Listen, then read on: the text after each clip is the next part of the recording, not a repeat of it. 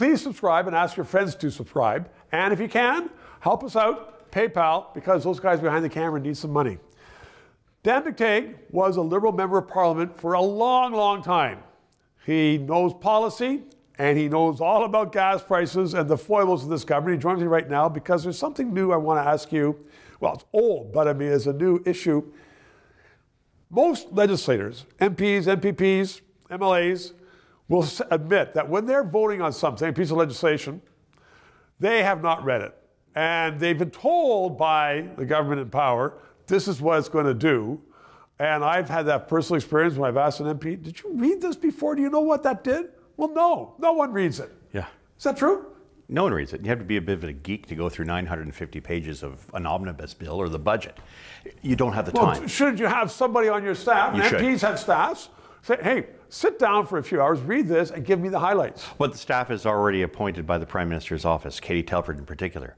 Members of Parliament can't choose what to pick, what issues to talk about, what to debate, what sections they like or dislike, much less read it or have their staff read it. Their staff is already part of the ordained group of people who will say whatever the government wants. There is no objectivity. And yet, though, so that 900-page bill, even people in the PMO and some other high staffers will know the highlights of it, but the details and how it could screw up a person's business or life is put in there by bureaucrats. So really, it comes down to the fact that we have government by bureaucrats. I mean, these agencies and all these people out there hired with big pensions are telling everybody what to do. Well, yeah, we did have that. They're technocrats, but worse, we even hired companies like McKinsey to go out and second guess what they're doing. So we have layer after layer after layer of consultation. But we don't consult people in this country. And we don't allow our members of Parliament to consult people, much less articulate the concerns that might come out of a particular document for which they have never seen, but which they're told they have to vote for or be disciplined, thrown out of caucus, and banished. So it sounds like we're going from a democracy back to what it used to be 3 centuries ago with monarchies, when you had the king or the queen, and they ran everything according to a few people around them. And they ruled. They ruled the world. Enlightened despots, of course.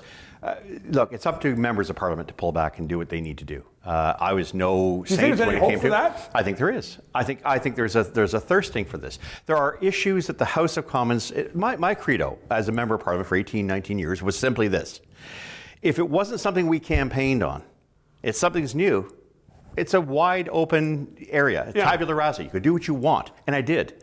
I think the same should apply today. If these are things, they're new ideas, constituents, they happen to be endemic to your own riding, then yes, members of Parliament should take the opportunity. They have a lot more power and influence than they could possibly know. I know I passed probably more bills than any MP, certainly as far as my contemporaries are concerned. So MPs have the power if they only would wake up and use it.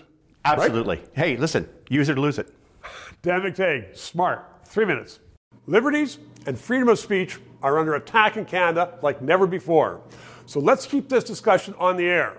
PayPal, write a check, and please include your address so I can write a thank you letter to you. And ask your friends, please subscribe.